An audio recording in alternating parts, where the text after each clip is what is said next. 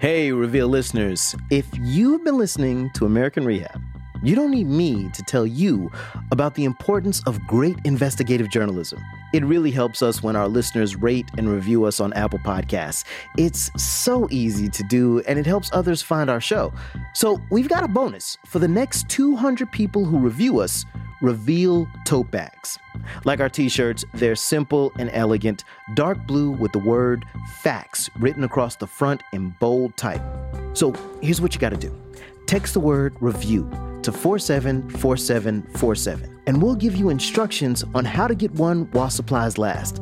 Again, text the word review to 474747. You can text stop at any time, and standard rates apply. And when you leave the review, if you want to tell them that Al Letson is your all-time favorite host, I'm not going to be mad at that. Thank you so much for your review on Apple Podcasts. It makes a huge difference.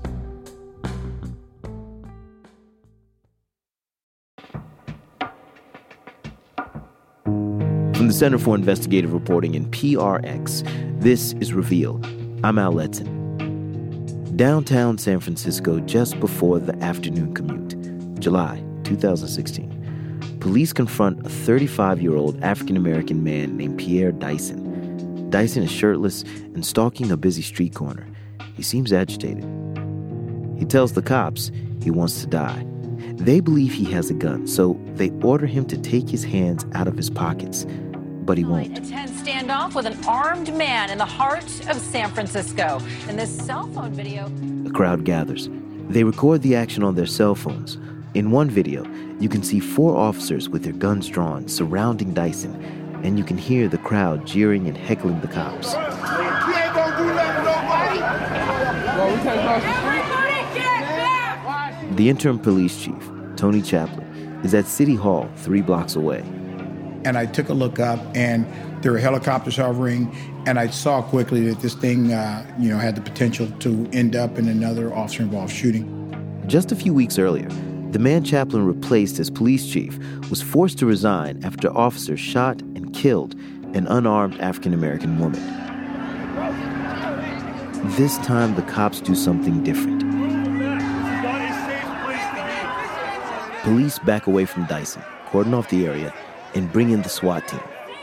In news video, you see police in body armor lying on top of an armored vehicle, rifles, trained on Dyson.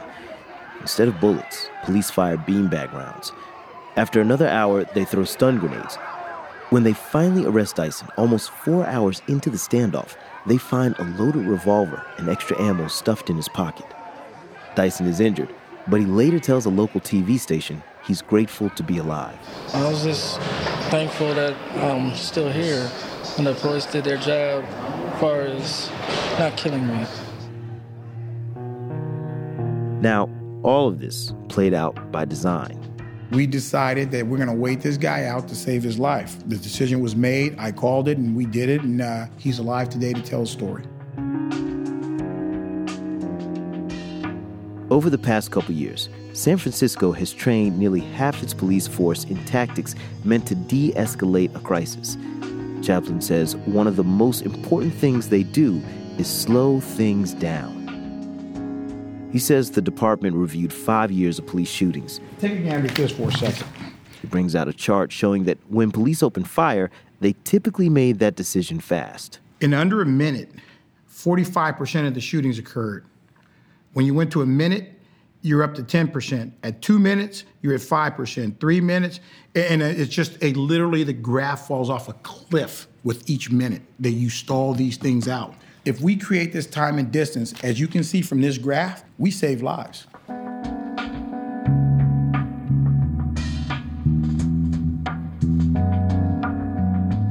Chaplin says that backing off won't work in every case. In fact, just days ago, San Francisco police did shoot a man not far from where they confronted Pierre Dyson.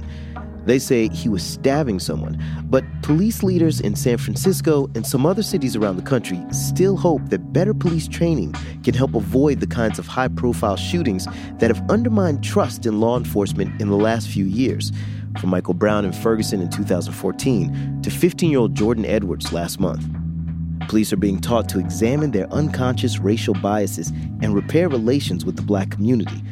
But of all the new training ideas, only one is really focused on reducing the use of force, and that's de-escalation, the kind of approach San Francisco is embracing. The problem, most police departments aren't doing that training, and most states aren't forcing them to.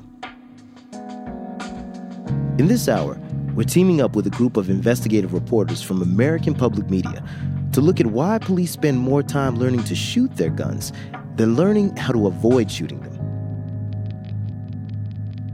To begin, APM Reports correspondent Curtis Gilbert visits a South Georgia town where police don't do much de-escalation training in spite of what happened there in 2015.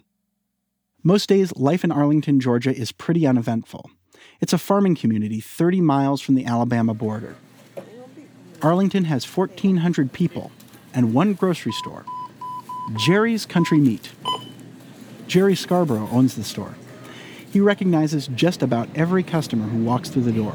Everybody knows everybody, knows where to go to church, where the children go to school, what the dog's name is. Jerry has a couple rocking chairs out front. He's happy to sit down for a few minutes and talk about the day a year and a half ago when a stranger walked into his store. The man was in his late 50s, and he was acting bizarre. He was quoting scripture a good bit and singing. The only thing he said to me when I said something to him was that I was fired to turn in my keys, all 14 of them. So he was acting like he owned the place? Yeah, basically. And he asked the girls up front if they believed in God.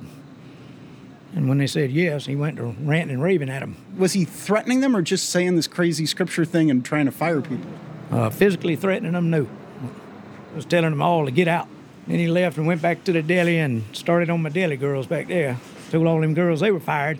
And then he went back out the door. 911, how may I help you? One of Jerry's employees called the police to report the man. Something's mentally wrong with him, seriously. Like, I think maybe he's crazy. Sergeant Mickey White was off duty, driving his squad car home from his job at the Early County Sheriff's Office. There were no other police nearby when the call came over the radio, so White took it. By the time he rolled up, the man was in his car, trying to get through a construction zone. White's dashcam video shows what happened next. Driver, step out of your car, get your hands where I can see you, put them on the hood of the car. Instead, the man gets out of his car and walks slowly toward Sergeant White. Put your hands on the hood of the car now. Then, just as he had in the grocery store, the man begins to sing. It's a hymn, Great is Thy Faithfulness. Put your hands on the car, I am going to tase you. Put in your hands on the car if I'm going to tase you. The taser doesn't knock the man to the ground. It just makes him mad. He stumbles back, then cocks his fist and charges at Sergeant White. The man lands 2 glancing blows as the sergeant draws his gun. 97J Central, shots fired, subject is down. The man is dead. Sergeant Mickey White had been on the scene for a total of 35 seconds. Last summer, a grand jury ruled the shooting was legally justified. But right after he killed the man, Sergeant White wondered out loud whether he'd done the right thing. And you know the bad thing about it, Brent? The dash camera recorded this conversation with another officer about 20 minutes after the shooting. But you're here. You know what I mean? That's what's important. I could have fought.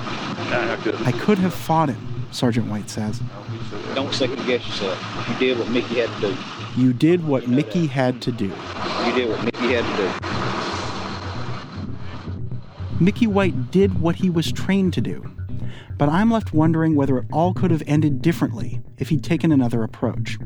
And I'm not the only one who has that reaction after watching the video. He's dead? Yeah. Over that? Oh yeah, shot twice. That makes no sense. Derek Collins trains police to resolve situations without violence. One of the things that officers have to do is practice patience. If the citizen did not have a weapon on them that shows like a danger to himself or to other people, things don't have to be resolved within the first 30 seconds. Let him sing all day. Let him stand out his car and sing until backup comes. Even in this post-Ferguson world where it seems like every police shooting of an unarmed person gets dissected and analyzed, the stranger's death didn't get much attention. It happened far from any major media market. No one demanded to see the video. There were no protest marches. Databases of police shootings maintained by The Guardian and The Washington Post both misspell his name. It was Derry Touchton. Derry's family didn't file a lawsuit. My first words were, I don't care. Clint Touchton is Derry's son. He's 30, and for most of his life, he didn't have much of a relationship with his father. At the time of the shooting, it had been about 10 years since he last saw his dad. There's just a lot of resentment at that time coming out. I really didn't want to deal with it, but that was selfish, so. And then the fact that, hey, he's gone, he ain't never coming back, it kind of settled down on me, and then I kind of got, haunted, It took a toll on me, it kind of messed with me. Because there was so little media coverage of Derry Touchton's death, Clint didn't even know there was a video of the incident. When I tell him I have a copy on my laptop, he asks if he can watch it. All right, so you sure you want to see this? Oh, yeah, And I feel like I need to, I feel like it'll help for real. Okay, here goes. Oh, we know. Yeah, he's definitely gotten older. Clint listens in silence as his father is tased and takes a swing at Sergeant White. When the shot is fired, his dad and Sergeant White are off camera. Oh, that was it, wasn't it? Yep. Dang. 97 Jason. Damn, Darren. Fired, subject is down. It's kind of depressing, though. That's the last thing he's seen there. Man, I just, why? It's just, seems like it was uncalled for. The whole scene, not just, as far as the police, him and all. It was just mind-boggling, It's just like, what? Where did that come from? I'd never in a million years. Maybe me, but not him, I'm the one that's always had to run in with the law, but not him. He never had no trouble with the law.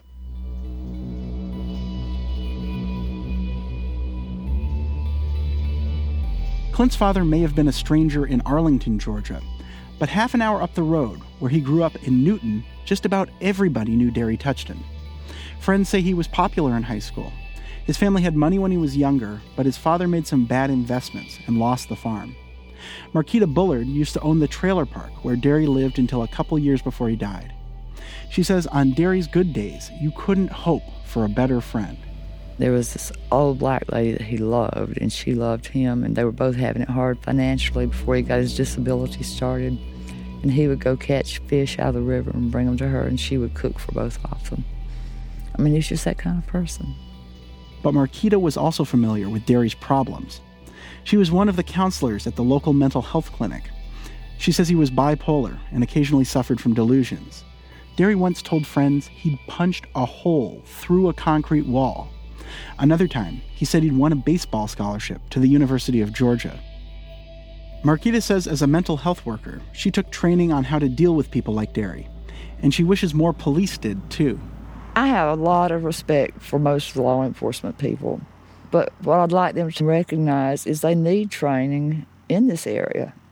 And not just for mental health reasons, but like dealing with alcoholics and drug addicts, dealing with domestic violence, dealing with parents who are upset when they have to go in and take their child out of the home. All of these are volatile situations, and they have the potential to blow up in your face. The officer who killed Derry had been involved in other volatile situations. After the shooting, Sergeant Mickey White had to tell agents from the Georgia Bureau of Investigations about one of them. Have you been involved in any other shootings? Yes. And September 26, 2009, Baker County. The McElroy family was having another squabble. Orcha McElroy is 62, and he's lived in a trailer at the end of a muddy dirt path for most of his life. He's got a thick South Georgia accent, and he can talk pretty fast. Argument be made sometime. We don't agree with sometime. He says, argument be made sometimes. We don't agree sometimes. He's talking about his brother Terry. Terry used to live next door, and he used to get to arguing with other members of the family. He get out of hand sometime. We just call the police come in, set him down. He go into his house. He'd get out of hand sometimes, and they'd call the police. Police would come in, settle him down. He'd go home to his house. It's just a family thing, that's all. Just a family thing, that's all. But that night in 2009, it wasn't the usual officer who responded. It was Mickey White. He'd taken a job with the Baker County Sheriff's Office earlier that year. White tried to arrest Terry, but he told the investigators Terry wouldn't cooperate. I sprayed him with pepper spray. He wiped it out of his face. I hit him with the metal baton in the legs. He come toward me. I try to handcuff him. He throws my handcuffs across. I push him to the ground. He does push-ups with me on his back. He gets out from under me somewhere during the thing. He says, "Oh, you want to fight?" He comes and jumps on my back, and I stick the pistol under my arm and shoot. I said, "Man, I don't believe you shot me, man." Terry McElroy survived, but he still has a scar on his chest from the bullet wound. I didn't even feel it at first. I just went down. And got weak. But, I felt it when I wound up waking up in the hospital. I felt it then. Terry eventually pleaded guilty to obstructing an officer. An investigation cleared Mickey White of any wrongdoing in the shooting. He wouldn't talk to me for this story. Mickey White has been a cop for 15 years. In that time, he's shot 2 unarmed people. He's never taken a course in de-escalation, but he has taken more than 600 hours of training in other subjects. In fact, on the day Sergeant White killed Derry Touchton, White had just attended a 5-hour training session. And it wasn't just any training. It was called Firearms Requalification and Use of Deadly Force. He spent part of the morning doing target practice on the shooting range, and the other part learning when he could legally open fire on someone. Describe it? Well, I do it in the form of a PowerPoint presentation. Captain Will Caudle taught the Deadly Force class at the Early County Sheriff's Office that day. He's been doing it since 2010. The training on deadly force is focused on the code sections, basically. So it's coming right out of the law, out of the code book is where we get that training from. Have there been any significant changes to the kinds of topics you're covering with officers? There have not been any changes in the law, so our training wouldn't have changed as far as what's required when you're authorized to use deadly force. When police use deadly force, the law is generally on their side. If an officer reasonably believes there's a threat to his safety or someone else's, then he's allowed to shoot. Caudle didn't spend any time teaching officers how to resolve a situation without firing their weapon. Mickey White's training history is pretty typical. We looked at training records in other states that, like Georgia, haven't required police departments to train officers in de-escalation. Those records show officers usually don't get that kind of training, just like Mickey White. We reviewed training records from every law enforcement officer in the state of Georgia. It's remarkable how little of their training is devoted to de-escalation. It accounted for about 1% of all the training hours over the last 5 years. Early County, where Mickey White works, did considerably less than that. I went to see the Early County Sheriff to find out why. You enjoyed the days in? It was okay. William Price has held this office since 2012. He was the first black sheriff ever elected here. It was a very big thing. Talk about it. Well, it was basically said it was impossible here. Price has a handmade placard on his desk. It says, "Back the Blue." I saw similar signs around town. All lives matter, no matter what color it is. Sheriff Price describes Mickey White as a good old country boy and a great employee. This Mickey White, all I can tell you, he's just a good officer. He isn't interested in second-guessing the shooting of Derry Touchton or how Sergeant White was trained. But you could what-if that situation from now to forever. A lot of folks don't realize we have 2 seconds to make a decision. People sit around the table and judge us all day. It was justified shooting. That's just basically it. So it has nothing to do with his training. He's well trained.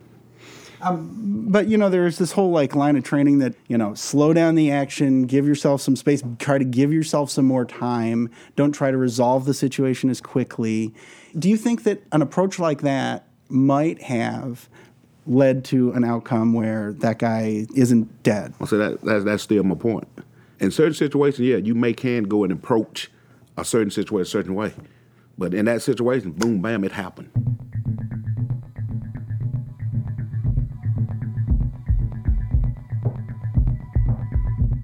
I'd just like to pause there for a moment. The sheriff says de-escalation training wouldn't work because the situation unfolded so quickly. But one of the key things officers learn in de-escalation training is to slow things down. So out of 600 hours of training, why didn't Sergeant White spend even one of them learning about ways to avoid shooting people? Sheriff Price questions the value of formal de-escalation training. He sees that as a skill that simply comes with experience. The first 5 years of my law enforcement career, I about had to fight everybody to put them in the car to arrest them. The next 5 years, it was a lot easier to talk them to get in it. From my experience, over 20-something years of experience, on-the-job training is the best you can get. Can't nobody teach you how to de-escalate nobody other than the streets itself. You'll learn quickly. I think that's a whole bunch of BS. Police de-escalation trainer Derek Collins says the skills he teaches don't come naturally to every cop. And the reason why is this: everybody is not as emotionally intelligent as other people. Last year, Derek's organization contacted more than 150 law enforcement agencies in Georgia to offer them de-escalation training. Only 2 police departments signed up. We should have had at least 100 times more officers in this training, and no one sought us out. The people that we got in the training, we all sought them out, and it's a shame. The whole experience left Derek feeling cynical, especially when he sees all the other training police are doing. Let me go to policetraining.net. He pulls up an online calendar where police trainers advertise their classes. We saw 1 de-escalation training, right? Yeah, and there's another one there. Okay, that's 2. So let's keep on scrolling down. You've got emerging law enforcement legal trends, internet tools for criminal investigators, hands-on electrical fire, investigating officer-involved shootings, statement analysis, career protection resiliency, criminal patrol drug interdiction. Oh, and then and that's me. So we saw 3 so far. Out of, I don't know, maybe 100, 150, 200. With all these shootings that has happened, you would think this board would be filled with de-escalation trainings, but it's not.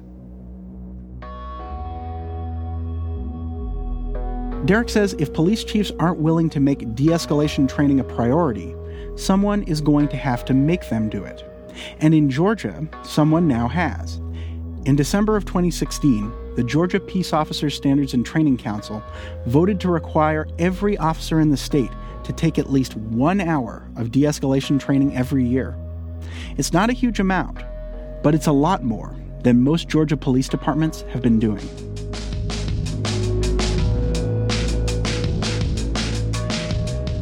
That's Curtis Gilbert, a correspondent with APM Reports, an investigative journalism group based at American Public Media. After the break, Curtis takes us to Minneapolis, where we meet cops who are changing their approach to people like Derry Touchton. I just was very honest with him and let him know I thought that his behavior appeared paranoid, and he basically started crying. That's in a minute on Reveal from the Center for Investigative Reporting and PRX. Reveal is brought to you by the University of Virginia and the Sacred and Profane podcast. We often hear it's not polite to bring up religion, but we lose so much when we don't talk about religion. Sacred and Profane is a podcast that isn't afraid to tackle religion. Next up, the long-standing problem of discriminatory policing against religious and racial minorities in France. Sacred and Profane is produced by the Religion, Race, and Democracy Lab at the University of Virginia. Catch Season 2 wherever you listen to podcasts. Support for Reveal comes from Blinds.com. Transforming your home into even more of a sanctuary is easy and affordable with Blinds.com. They make it simple to shop top-quality blinds, shades, and interior shutters from home with easy online ordering and free shipping. Blinds.com has helped millions of homeowners through the process, and they guarantee the perfect fit whether you DIY or have them install everything for you. Go right now and see how much you can save at Blinds.com. Rules and restrictions may apply. From the Center for Investigative Reporting and PRX, this is Reveal. I'm Al Letson. 35 seconds. That's how long it took between the time Sergeant Mickey White pulled up in his squad car and the moment he shot and killed Derry Touchton in rural Georgia. In Ferguson, Missouri, the shots that killed Michael Brown were fired less than 2 minutes after the police arrived. Took just 90 seconds. Some 90 seconds later, Brown was dead. For Philando Castile in Minnesota, it was just over a minute. In a 1-minute traffic stop in Falcon Heights. For 12-year-old Tamir Rice, playing with a pellet gun in a park in Cleveland, It was less than 2 seconds between the time police rolled up on the scene and opened fire, killing him. 1.5 seconds. It happened in the blink of an eye. So is this It all adds up to 4 people dead in under 4 minutes. Experts believe it's no coincidence that so many police shootings happen in so little time. They say if police slowed down, it could save lives. Today, we're taking an in-depth look at one way police departments are training officers to take their time through something called de-escalation. Curtis Gilbert and his colleagues at APM Reports found most police departments spend hardly any time training in de-escalation, even though they spend a lot of time doing various other trainings. For the next part of our story, Curtis takes us to Minnesota to see how this training actually works. How are you doing this morning? We're excited. All right, I like that. Excited. This training session was held in a nondescript government building surrounded by farmland on the rural fringes of the Minneapolis suburbs. More than 40 people attended, including both cops and county social workers. This 8-hour course focuses on how to resolve a mental health crisis without resorting to violence. Slow down. Back off. Take cover. You don't have to win. Retired Police Chief Paul Montine is one of the instructors for this training. One way he teaches officers to slow down a situation is through better communication. Montine advises them to avoid asking yes or no questions. You need to open in those questions. What's bothering you? You're mad. How come you're mad? So that people will tell you what they're thinking about. At the end of the training session, the cops and social workers get a chance to practice those techniques. Okay, we're going to work this about 15 minutes or so. I sit in on one of the groups. Jean Ramthen works in the County Human Services Department. She's assigned to play an agitated Alzheimer's patient named Charles. Am I supposed to start? Okay, I'm having a temper tantrum. The nurse just made me mad. Deputy Ryan Edmonds from the sheriff's office plays himself. Why does she make you mad, Charles? I don't know. I don't know where it is. I haven't seen my stuff. Maybe Claire knows where it's at. So who's Claire? Claire. We can certainly ask Claire. And who is Claire to you? Edmonds is trying out an active listening technique covered in the class. The idea is to show you're paying attention by repeating the last thing someone says and turning it into a question. She works for me. She works for you? Deputy Edmonds took another de-escalation training a couple years ago. He says he never learned this stuff when he started his career. I went through training like 12 years ago, and they definitely didn't have any same or similar topics, more of a hands-on use of force issues, not communication skills, active listening skills. We didn't really touch much on that at all. So you've been through a training like this before, and have you had an opportunity to apply some of that stuff that you've learned? Absolutely. Every day. Does it work? Absolutely. Yeah. Works really well.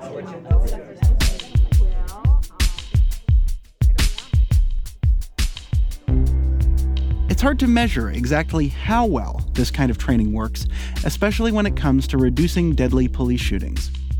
Recent police shootings have gained a lot of media attention, usually after a video of the incident surfaces, but the fact is, most police officers will go through their entire careers without ever firing at anyone. So you can't take a department, train the officers, and then check back to see whether they shoot fewer people the next year, because they probably wouldn't have shot anyone anyway.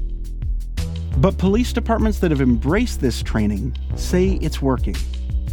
In Dallas, Texas, the year after officers took de-escalation training, the department saw an 18% drop in the use of force. Use of force means more than just shootings. It also includes everything from wrestling with a suspect to tasing them. Las Vegas also made a major push for de-escalation and saw use of force decline. But the most powerful evidence that training works comes from the cops who've done it. Jennifer Lazarchik joined the Minneapolis Police Department 21 years ago. Back then, she says officers weren't trained to empathize with people or understand mental illness. Lazarchik remembers she was taught 3 simple steps to get people to comply with her orders. Ask, tell, make. Ask them to do what you'd like them to do. If they don't do it, tell them to do what you'd like. And then when that doesn't happen, you make them. Make them means use physical force. And all those fights have taken their toll. I stubbed my toe one time in a fight, which damaged my toe to the point where it's now fused. I have a wrist issue that when I was trying to arrest somebody, he did the swiggle out of his little coat thing, and I fell, landing on the palms of my hands and injured my wrist. It'll always hurt. But Officer Lazarchik isn't getting into as many fights as she used to. The reason, she says, is a few years ago, the department put her through de-escalation training. And I should probably begin by having you just tell me where we are and what we're doing. You want me to tell you where we are, huh? Somewhere in the skyways of Minneapolis. Even cops have a hard time navigating the maze of the Minneapolis skyway system. It's a series of elevated, enclosed bridges connecting most of the buildings in the downtown business district. You can walk from one end of downtown to the other without ever going outside in the cold of winter or the heat of summer. Picture an 8-mile-long food court winding from the second floor of one building to the next. I met Officer Lazarchik here because it's one of the places where she put her de-escalation training to work. In January, she and her partner answered a 911 call from a security guard here. A homeless man was screaming at the morning crowds in the skyways, accusing people of trying to steal his cell phone. Lazarchik and her partner found him in the lobby of a finance firm. As we approached, I could see kind of a group of maybe 10 to 15 people standing in a circle in front of that desk, kind of between the pots and the pillar right there. At the center of the circle was the man, still agitated and screaming. He was sitting on the ground. 20 years ago, that would have been, okay, you go on one side of him, I'll go on the other. We'll both grab an arm and we'll cuff him and take him to the hospital. Most of the time that goes okay, but there's those few times where it doesn't go okay and they start to fight with you. So instead, Officer Lazarchik asked the crowd to back up.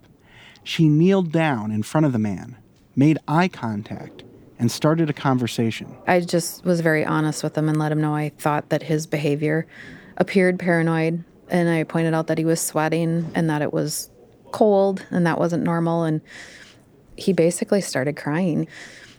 In having this conversation with him and continually reassuring him that I wanted to help him and not hurt him, he started to talk about wanting to go to the hospital.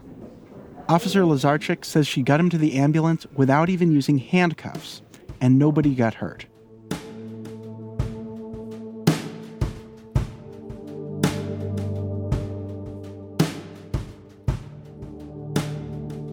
Listening to this story, I was struck by the parallels with Derry Touchton, the man in rural Georgia who was shot by a sheriff's deputy.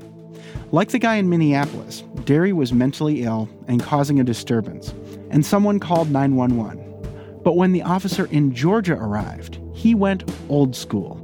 Ask, tell, make. It ended 35 seconds later with Derry dead in the middle of the road, not on his way to the hospital like the man in Minneapolis. Officer Lazarchik says she spent at least 35 minutes talking down the homeless man. Not seconds, minutes. Now she's helping other officers in Minneapolis learn how to do the same thing.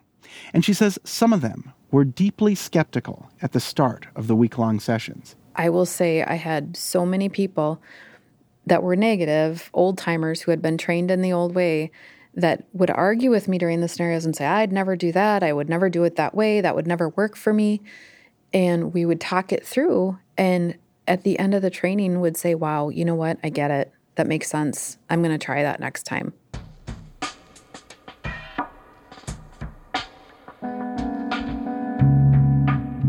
More Minneapolis police might try that next time. The city is putting all 800 of its patrol officers through a week-long de-escalation training. But that's not the norm. When we come back, we'll find out why so many police departments spend so little time on this type of training. Nothing's significantly broken in law enforcement right now. We are better trained, better selected, better educated than ever before in the United States of America's history. Yet we're in the toilet right now. Why? That's in a minute on Reveal from the Center for Investigative Reporting and PRX.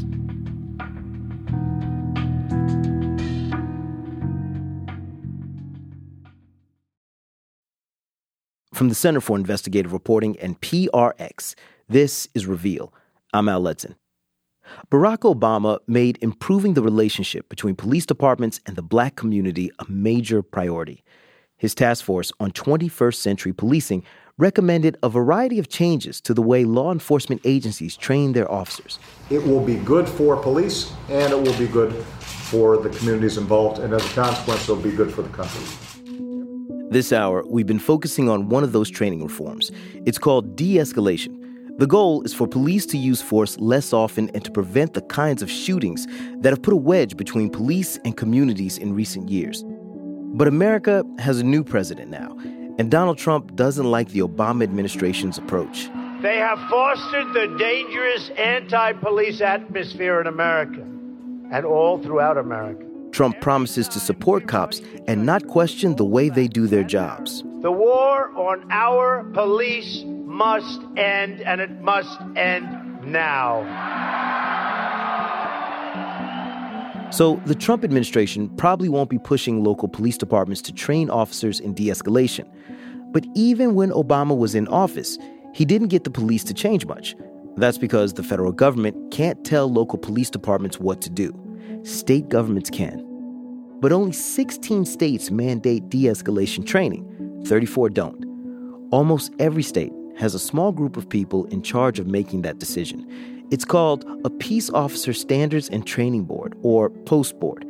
We wanted to find out why they don't require police departments to train officers in de-escalation. Reporters from Reveal and American Public Media contacted all of the POST boards. Here's Curtis Gilbert again of APM Reports to tell us what they found. De-escalation is a controversial subject in the law enforcement world. Mike Sherlock spent 30 years as a cop. He held just about every job on the force. I actually worked robbery homicide for a while. When you call a witness or something on the phone and go, hey, this is Detective Sherlock, they don't believe you very often. Let me put it that way. You almost had to be a cop with the last name Sherlock. Yeah, I mean, it was destiny, you know? Now Sherlock runs the Nevada Post Commission. It doesn't mandate de-escalation training, and Sherlock doesn't think it should. I think it's based on a false premise. And the false premise is that officers are prone to excessive force. Sherlock says Nevada police officers are already taught that communication skills are key and force is a last resort. But he says overemphasizing that could be dangerous. He worries it could lead officers to hesitate when they need to be decisive. I want officers in my neighborhood who make legal, moral, ethical decisions. And it may mean that they have to escalate what they're doing to save my daughter or save my son. And my point is, we have to be very careful how we couch this. If it's about using no force, we're going to have officers hurt and we're going to have citizens hurt. Do you think, though, that with better training, you could save a life or two, though? You know, every once in a while, there's an officer, and it's not that he did anything illegal or immoral, but just that he went in there charging in and got himself into a situation where there was only one option left, and that was to use his firearm. And that maybe with some better tactics, calling for backup, taking more time, that maybe he wouldn't have to have that be the only option. Yeah, no, I agree with that. But again, I go back to it. We do that. I mean, that is what we're teaching. Doing exactly what you're talking about, training exactly what you're talking about, is the reason that we have so few use of force incidents in this country.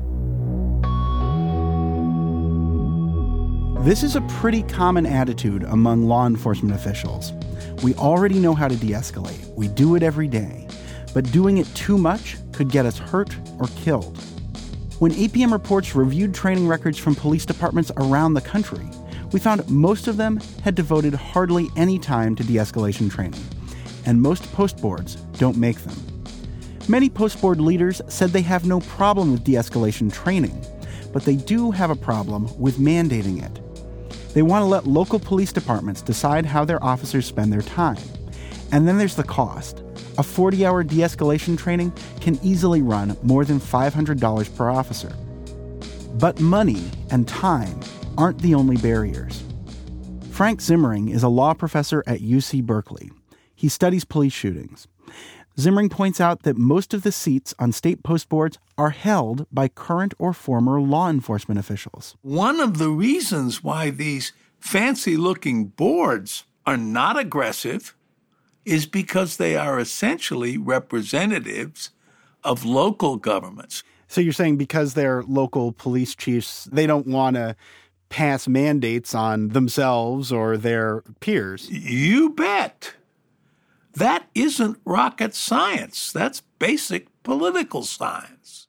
So that leaves it up to local police chiefs to decide what training their officers need. And Zimmering says reducing the use of force doesn't seem to be a priority for most of them. De-escalation is going to work only when saving civilian lives becomes an important objective of police administration and training. And you think that basically they have not shown that they care about this issue? Not to date.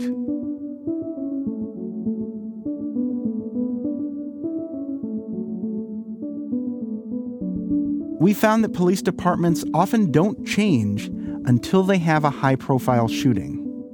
John Ohl led the police department in the Minneapolis suburb of St. Anthony for more than a decade. When he retired last year, he gave an interview to a reporter at a community newspaper. How's your day going? Good. In the interview, Ohl was dismissive of the Obama administration's push for police reform. Nothing's significantly broken in law enforcement right now. We are better trained, better selected, better educated, held to more standards, higher accountable, with better policies than ever before in the United States of America's history. Yet we're in the toilet right now. Why? Ohl told the reporter his department was already doing 90% of what the panel recommended. And I just read it and I go, yeah, doing. I mean, some people don't do that. Doing. But when it comes to de-escalation training, the St. Anthony Police Department did significantly less than many other Twin Cities suburbs. St. Anthony officers did plenty of other training, though. In 2014, 2 St. Anthony officers went through a course called the Bulletproof Mind. It was designed by former Army Ranger and West Point psychology professor Dave Grossman. Dave Grossman begins the sharpening of your bulletproof mind with a glimpse into the world you enter every time you put on your uniform and gun belt. It's a world you need to better understand, to go home safely at the end of every shift. This version of the training was posted to YouTube back in 2008. We're living in the most violent times in peacetime human history. In it, Grossman paints a frightening picture of police life. You're not dealing with ragtag, odds and ends criminals out there. You're dealing with individuals who are motivated to kill in a way that we have never seen before. The training is supposed to prepare officers mentally so they won't flinch if they need to shoot. We're going to explore the dynamics of another human being looking at you across the sights and you pulling the trigger and snuffing their life out. Grossman says police need to think like warriors and prepare themselves for combat. That's pretty much the opposite of the kind of de-escalation training Obama's task force recommended. Last summer, one of the St. Anthony police officers who took the Bulletproof Mind training shot and killed a black man named Philando Castile during a traffic stop. We got pulled over for a busted tail light in the back. You might remember what happened. Castile told the officer he was legally carrying a gun. He was reaching for his wallet. He was in the driver's seat. His girlfriend's 4-year-old daughter was in the back seat. And his girlfriend, Diamond Reynolds, was in the passenger seat. Please don't tell me this, Lord. Please, Jesus, don't tell me that he's gone. Moments after the shooting, she took out her phone and broadcast her boyfriend's last breaths live on Facebook. Jesus, no! Please, no!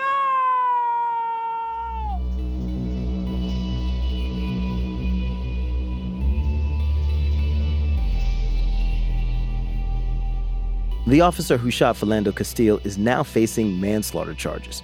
The St. Anthony Police Department is working with the Justice Department to review its training protocols. The Minnesota legislature is considering a bill that would require every officer in the state to take 16 hours of de-escalation training. It has bipartisan support.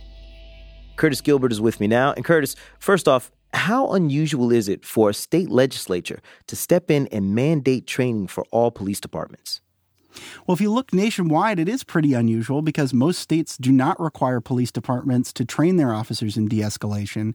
But for those states that have made that decision, and there are 16 of those, it usually is the legislature that steps up and says this is something that all of our officers need to do. So, in other words, even though just about every state has a board that could administratively, sort of with a wave of a magic wand, require all police departments to do this training, those boards usually don't do it. It's usually the legislature essentially steps in, usurps the post board, and requires every police department to train its officers in de-escalation.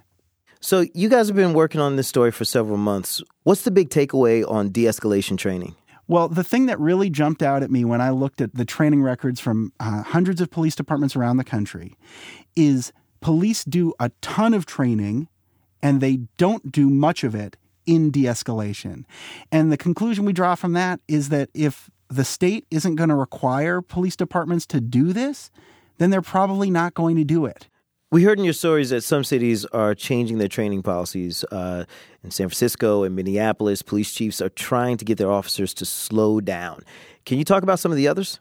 Sure, yeah. New York, Chicago, Dallas, Las Vegas. So what you can hear there is these are some big cities. There are some big cities that are taking the lead, even as most police departments aren't doing this.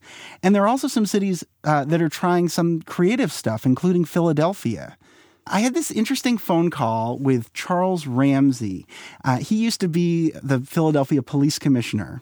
And a couple years ago, Charles Ramsey was looking over the list of awards that his police department gave out. And he had this thought, which was that most of those awards were for essentially officers who'd been involved in dramatic firefights. We thought about it and we said, well, what about those incidents when an officer was confronted with a very dangerous situation and they didn't resort to using their firearm, for an example? We need to recognize that as well. So now, in addition to medals for valor, heroism, bravery, and honor, Philadelphia gives out an official commendation for tactical de-escalation. Ramsey says the decision was controversial at first, and he was worried officers wouldn't even show up to the ceremony to accept their certificates. Every single person showed up to receive the award. And I haven't heard anything negative about it since. Ramsey co-chaired Obama's task force on 21st century policing. Last year, he retired from the Philadelphia Police Department, but the award lives on. I wanted to meet some of the winners. Do you guys mind if we just pull the door closed just in case there's phones ringing and stuff out there? And the department connected me with officers William Murphy and Ryan McAdams. They were recently honored for the way they handled a 911 call last year. I asked them to tell me about it. So, Officer McAdams speaks first. It's around 10:30. We received a call for a person with a gun. He was up from Cape May, New Jersey. He was intoxicated. It was his birthday. We get to the house, and a lady comes out, approaches us, and tells us what happened. She stated that a male was cursing her out over a parking spot. It's something as simple as that, where there was multiple other parking spots. She felt scared, said, I'm going to call 911. And then he proceeds to tell her, fine, go ahead, I'm going to go get a gun. So we go around in the back alleyway. He's walking to the rear of her house. At that point, we ask him to show us your hands. Both draw weapons because we've seen him with his right hand behind his back. Now we're assuming, based on the call, that he had a gun. And again, your training kicks in, his hand's behind his back, you get a call for someone with a gun. So at that point, our guns are drawn, telling him, yelling at him to show us his hand. Kept saying it over and over and over again. 4 or 5 times, screaming. After what seemed like a half hour, but it was probably 5 minutes, he finally raised up his right arm in a 90-degree manner. And when he pulled his hand out, he had a .357 revolver in his hand. Hands on the handle. He didn't raise it towards us. He raised it to the side. Would you have been justified in shooting him? Yes, we would have been justified to shoot him. With a flick of a wrist, and you could do your history and see officers have been killed just as easy. Threat's not over, even though he's not pointing it. But again, we don't want to shoot anybody. Though that person loses their life, we still have to live with that. It's not something any cop wants to do. Neither one of us felt that our lives were at significant threat at that point because, like my partner said, it wasn't pointed at us, the weapon. His demeanor wasn't one of violence. You could see he was either drunk or confused. We begin to tell him to drop the weapon. Drop the gun. We continue to say the same thing to him. You could almost see the wheels turning in his head. I think he was just caught in that paralysis. And the light bulb went off, realizing this is a bad situation. So he dropped it. Finally drops the gun. That didn't happen. Who knows where we would be in this situation now. And he actually was thanking us for not shooting him. Once we put cuffs on him and locked him up, he was starting to come to and realize wow, I really messed up. And that's what he kept telling us the whole time, and he kept apologizing to us. And as Ryan explained to him, well, thank you for not making us shoot you. It did make us feel a lot better that we didn't have to go through that situation and possibly take someone's life and then have to live with that afterwards. I guess a few months later, we seen him in court. He told us he went into AA classes because he was having a problem with drinking. So he's able to say that to us now, and we're able to see him, and hopefully he gets better from whatever he was suffering from and live his life, and hopefully nothing runs him with the police again. Philadelphia police officer Ryan McAdams. He and Officer William Murphy are two of the 57 Philadelphia cops who've been honored with the department's official commendation for tactical de-escalation. A couple other police departments give out similar awards. In Los Angeles, the union representing police officers opposes the honor. It argues the Preservation of Life Award puts officers' lives at risk.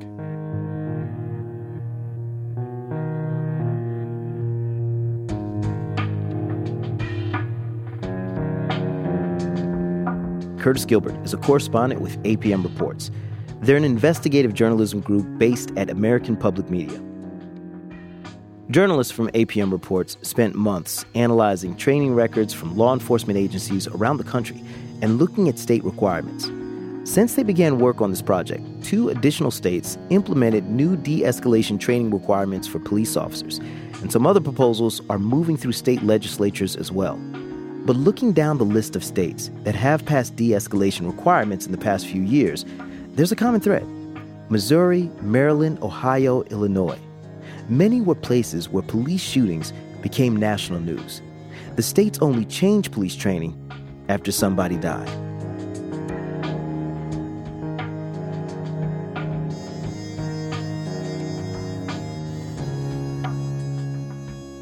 Today's show was reported and produced by Curtis Gilbert and edited by Catherine Winter. They had help from their colleagues at APM Reports, Jennifer Vogel, Emily Havok, and Ethan Nelson, along with data reporter Will Kraft and APM Reports editor-in-chief Chris Worthington. Reveal's Michael Montgomery produced our San Francisco story. Additional reporting from Shoshana Walter. To see dashcam footage of the Georgia shooting and to see what police training your state requires, visit apmreports.org. Our sound design team is the Wonder Twins. My man, Jay Breezy, Mr. Jim Briggs, and Claire C. Mullen. They had help this week from Catherine Raimondo and Mary Lee Williams. Our head of studio is Krista Scharfenberg. Amy Powell's our editor-in-chief. Suzanne Reber is our executive editor, and our executive producer is Kevin Sullivan. Our theme music is by Camerado, Lightning. Support for Reveal is provided by the Reva and David Logan Foundation, the Ford Foundation, the John D. and Catherine T. MacArthur Foundation, the John S. and James L. Knight Foundation, the Hi Sing Simons Foundation, and the Ethics and Excellence in Journalism Foundation. Reveal is a co-production of the Center for Investigative Reporting and PRX. I'm Al Letson, and remember, there is always more to the story.